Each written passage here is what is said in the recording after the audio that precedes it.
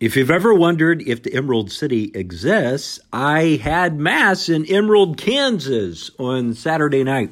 It was founded by a community of Irish, and they named their church St. Patrick.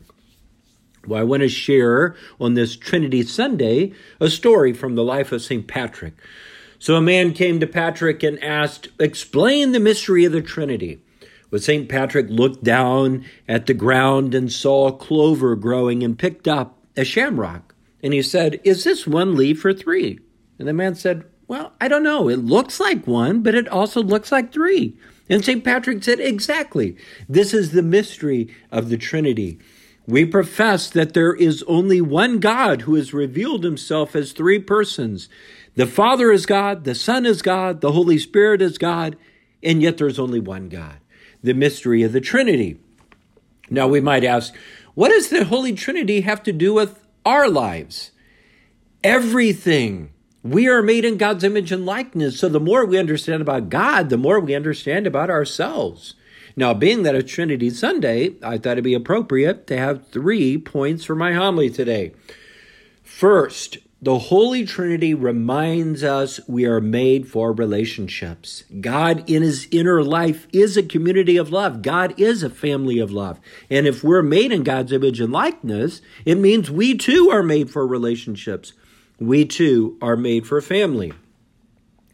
Each year we have a staff retreat here at St. Michael. And Father Edward gave one of the talks on our retreat this past year, and he said, "I can sum up hell in one word: isolation." Hell is isolation, to be cut off from God forever. We've kind of experienced a little bit of that isolation during COVID. Well, then he said, heaven can also be described by one word: communion. Heaven will be communion with God, and communion with all those who are in God will be part of the communion of the saints. We are made for relationships. The beginning of the Bible reminds us it is not good for man to be alone. It is not good for woman to be alone. We're not made for isolation. We're made for family, for community, for friendship. Well, how are our relationships going? For Christmas, Archbishop Naumann gave us the book Endgame by J.P. De Gans and John Van Epp. And they've kind of crunched some of the data, and this is what they report. Nearly half, 47% of all Americans report sometimes or always feeling alone. Generation Z, those born after 1997, report the highest rates of loneliness in history. 43% of Americans sometimes or always feel that their relationships are not meaningful. We are in a crisis of loneliness and a lack of meaning in our relationships.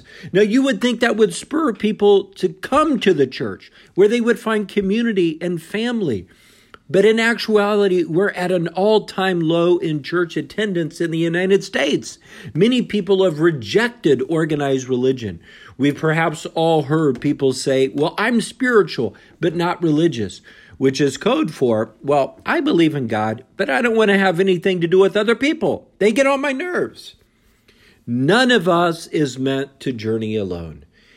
God is a family in his inner life, and so it should be no surprise that God's church would reflect who God is. We too, though many, are called to be one body, to be one family in Christ. And this is good news. It means not everything is up to me.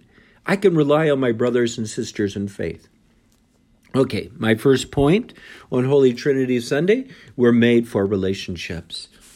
The second point: what is the most visible sign in the world of the Trinity? Marriage and family life. Think for a moment of God's inner life. The Father gives himself totally in love to the Son. The Son returns himself totally in love to the Father. And the love between the Father and the Son is a person. It's the Holy Spirit. Well, where in the world do we see that the love of two persons is another person? It's in marriage and family. So the husband gives himself totally in love for his wife. The wife, in turn, gives herself totally in love for her husband. And the love between husband and wife is so powerful, it has the potential of becoming a new person through the procreation of children. So you have three: the husband, the wife, children, and yet one family. and image of the Trinity. This is why the church defends marriage between one man and one woman.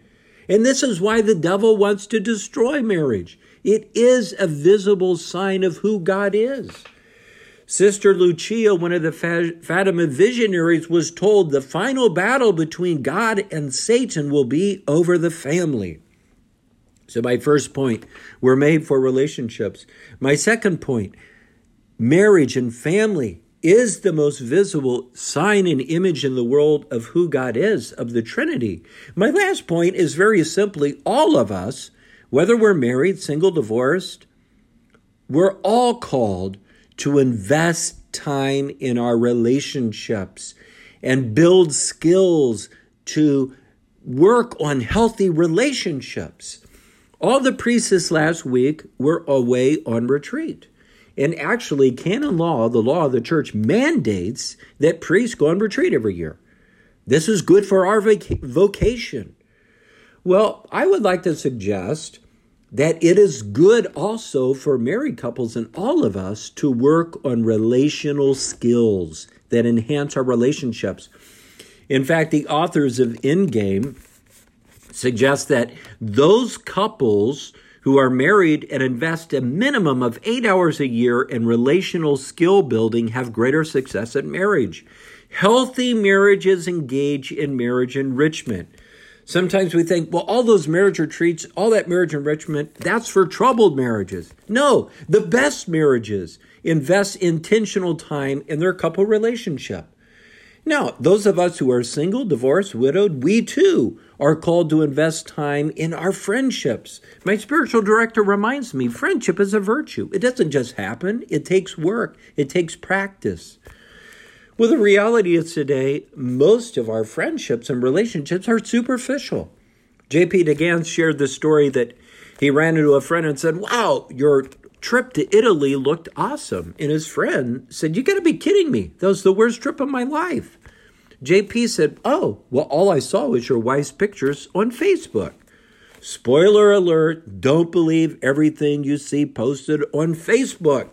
We spend so much time projecting a facade. If we're going to have meaningful relationships, we have to be vulnerable and real and authentic and learn how to self-disclose, how to listen better, how to ask questions, how to invest in people's lives and take an interest in their lives. Let me close with this. As I prayed about Holy Trinity this week, it struck me that God had to choose to reveal himself. How else would we know that God's a trinity of persons? It's Jesus who told us to call God our Father. It's Jesus who taught us about the Holy Spirit. Well, it's Jesus who revealed his own divinity. Why did God want to reveal himself? St. Thomas Aquinas says we can't love what we don't know. God wants us to know him so that we might love him and share in his divine life. Well, now, if God reveals himself and we're made in God's image and likeness, we too are called to reveal ourselves to others, to self-disclose and open up and be vulnerable to form relationships. Pope Benedict said the only way that we can really come to know ourselves is in relationship with others. We don't come to know ourselves in a vacuum or in isolation. We come to know ourselves in relationship with each other. This is what we're made for. Now, this Sunday, we are announcing that in the Archdiocese, we're actually partnering with Communio, which was established by the authors of this book, Endgame.